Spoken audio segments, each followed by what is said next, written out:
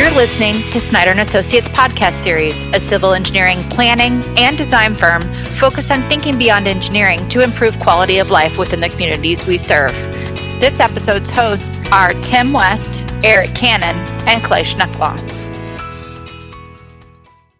Generally, we try to recommend about 6 months for small or medium projects, and those usually require some form of preliminary design, construction design, and a bid period, which I'll outline briefly here. But these are pretty standard across most of the projects. Wouldn't you guys agree? Yeah, we definitely need the amount of time to get through the design process. There's a lot of decisions to be made. The schematic design or preliminary design period can be very quick, around a month in time frame, but that's where the overall project budget and the overall project schedule is going to be determined. We also start to look at all of the environmental work or geotechnical work. So that phase starts off right away. Usually we're working with the architect, mechanical, electrical, and structural engineers to determine the overall project package and look at that initial budget. Preliminary design continues into a design development phase, which also includes the site planning phase. At the tail end of that preliminary design, we usually get to a progress point where we can submit our drawings and our design to a jurisdiction for them to review for a site plan approval.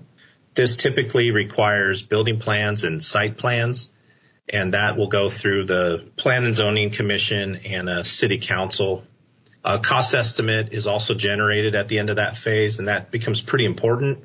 Once that's determined, there's a construction document phase, which starts to add detail to the project. And that starts to also uncover any type of need for value engineering or modification to the design so that you can have a package that you feel confident with when moving into a bid period. Tim, you mentioned the geotechnical engineer involvement. When do you typically see that coming into the fold of the design? And how do you handle poor soils or those factors when it comes into risk and contingencies related to the project?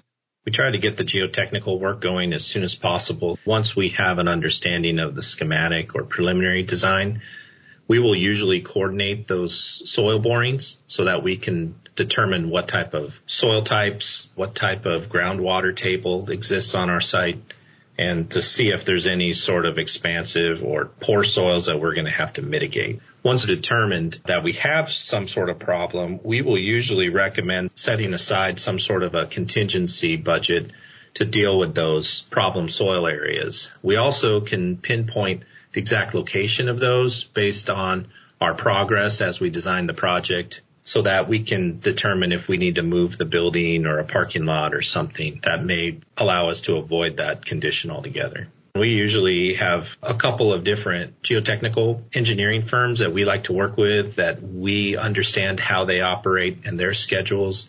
And likewise, they understand how we like to progress through the design, so we can include their services in with ours. And typically we do include them in our contracts so that we can be in control of that work and hit those milestone dates associated with the design schedule. If you wait till the end of the design schedule, or worse yet, you wait for construction to find out what soils you have, that's going to cause a lot of problems and potentially slow your project down in the construction phase.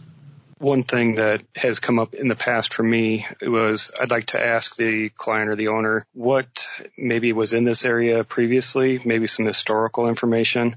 The geotechnical definitely helps, but one time we actually found a footing from an old building that was there before that they just ended up burying on site. Of course, we didn't have soil borings every 5 feet, but those contingencies that you were just talking about come into play at that time. And if we know that going in, we can accommodate that and work around it. If it's a surprise in construction, it can really cost a lot of money and equally important time, and that can be a big delay for the construction project. When we're doing our cost opinions, we typically include some what if bid or construction items in there. So if we need to add in some additional pavement, if we need to add in some core out excavation and replacement of that area with rock or with good soil, we can get those lined up and estimated and get them onto a bid form so that we have a negotiated bid price on that and not have to be held hostage on a per unit price for adding fly ash or removing and replacing soils based on a single contractor in the middle of the construction period. During construction, I've had the scenario where the contractor has brought up an option to maybe value engineer a particular product or piece of the project to help with the contract price a little bit too. Have you seen that very often? We will work with them on that. Typically, we have a value engineering phase at the tail end of our construction document phase as well. We try to identify those areas. The owner may wish to follow our advice, or they may wish to leave it in the bid. A good contractor can help us out with some of those options too, especially if we have to adjust to something that occurs during construction, like a time frame issue or an unknown condition that wasn't uncovered in the soils report or some of our survey starts to become an issue. Then we can change the way it's designed a little bit in construction and maybe reduce the cost of that item by working with the contractor. Once we're complete with those construction documents and we have a solid cost opinion, we move into a bidding phase. And this is where it gets a little different than some of the other projects that we work on. The public bidding phase requires a number of notifications.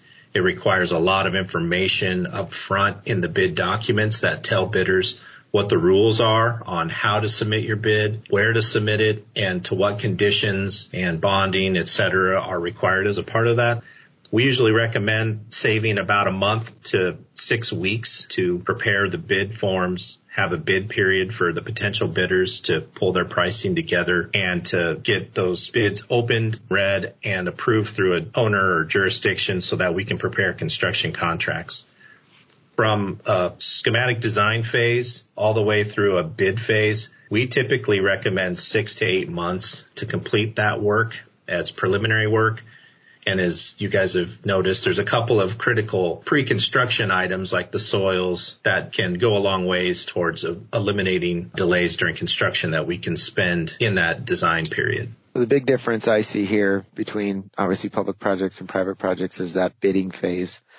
Because we do have a lot of private development projects with architects where we go through that schematic design, development, construction documents. But when we're working with the public entities, that bidding phase, that timeline of meeting all the law and code requirements are really the big difference there. Yeah, you're right. And these types of projects usually don't end once an amount of site work is completed. Those projects generally have an architectural component, in the form of a large building.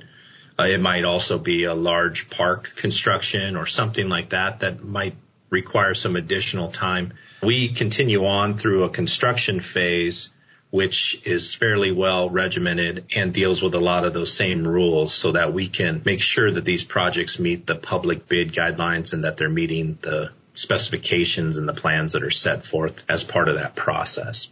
A couple of tips related to that. The building projects generally take about 6 to 12 months, depending on start dates and depending on how large those buildings are. We try to avoid any scheduling of substantial or critical site work between the months of October and March over the winter months.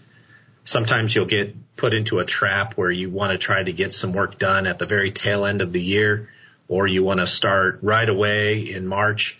We've seen over time that those months are very, very inconsistent for temperatures and rainfall. And so any scheduling that would occur during those months, you want that to either be associated with an enclosed structure or non-critical site work that can be done over a large amount of time, such as maybe some fencing or some other type of maybe a playground structure installation.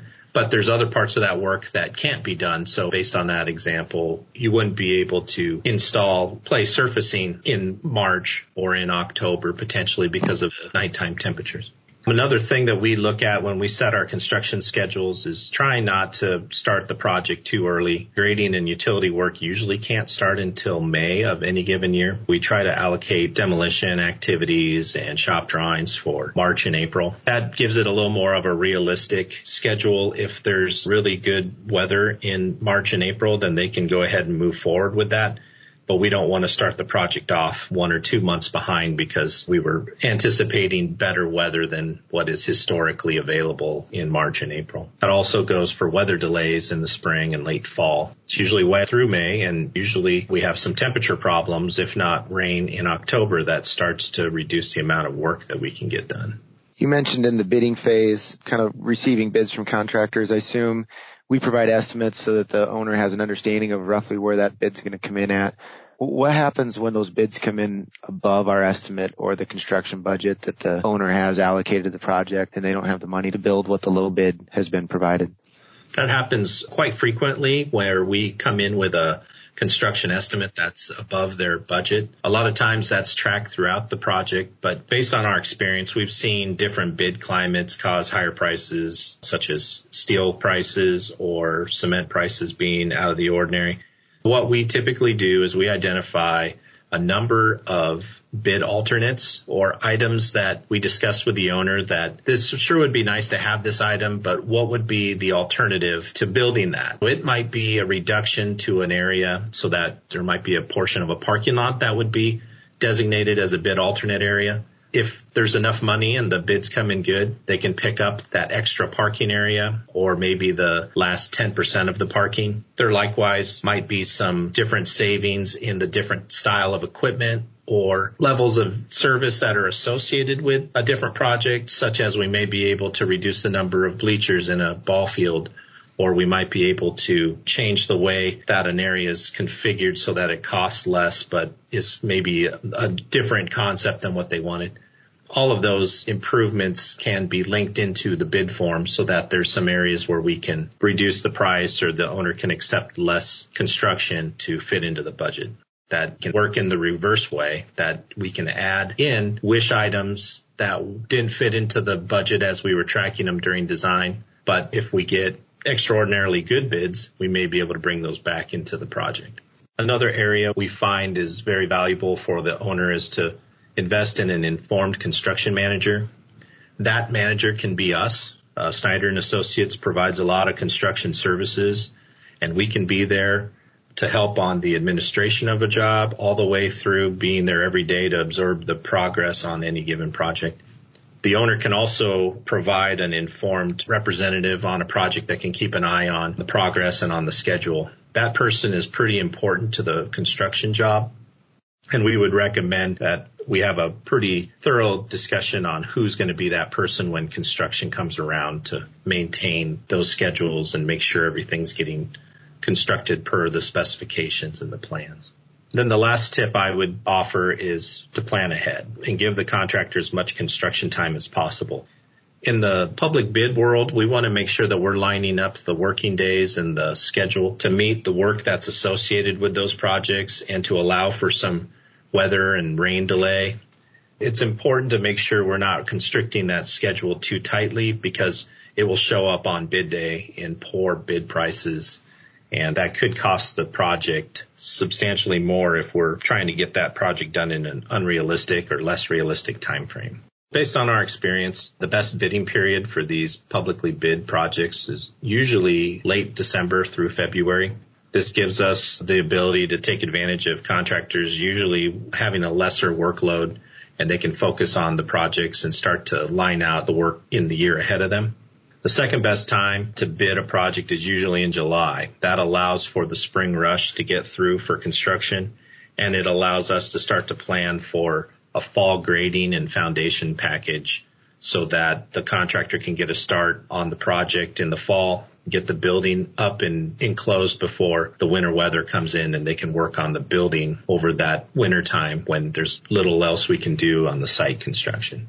So a sample schedule might be as follows. Option A would be for a 12-month building. January bid and getting the approvals done early in the year would allow us to get shop drawings and demolition done in February and March.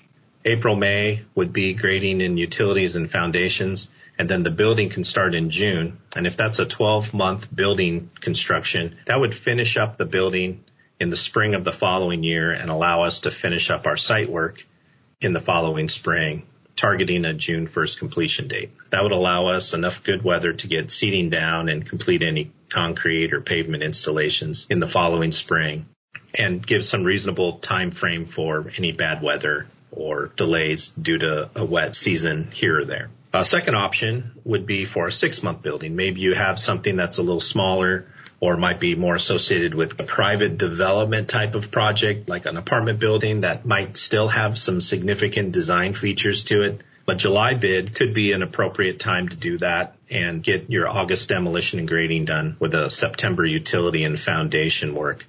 That would allow the building to start in October and extend over the winter.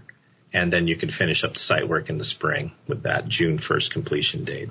There's a lot of different ways that we can assist in outlining a construction schedule. We would just want to meet with you as soon as possible and start laying out your plans for your next project. Thank you for listening to Snyder & Associates podcast series, a civil engineering, planning, and design firm focused on thinking beyond engineering to improve quality of life within the communities we serve. Find content related to this episode on snyder-associates.com.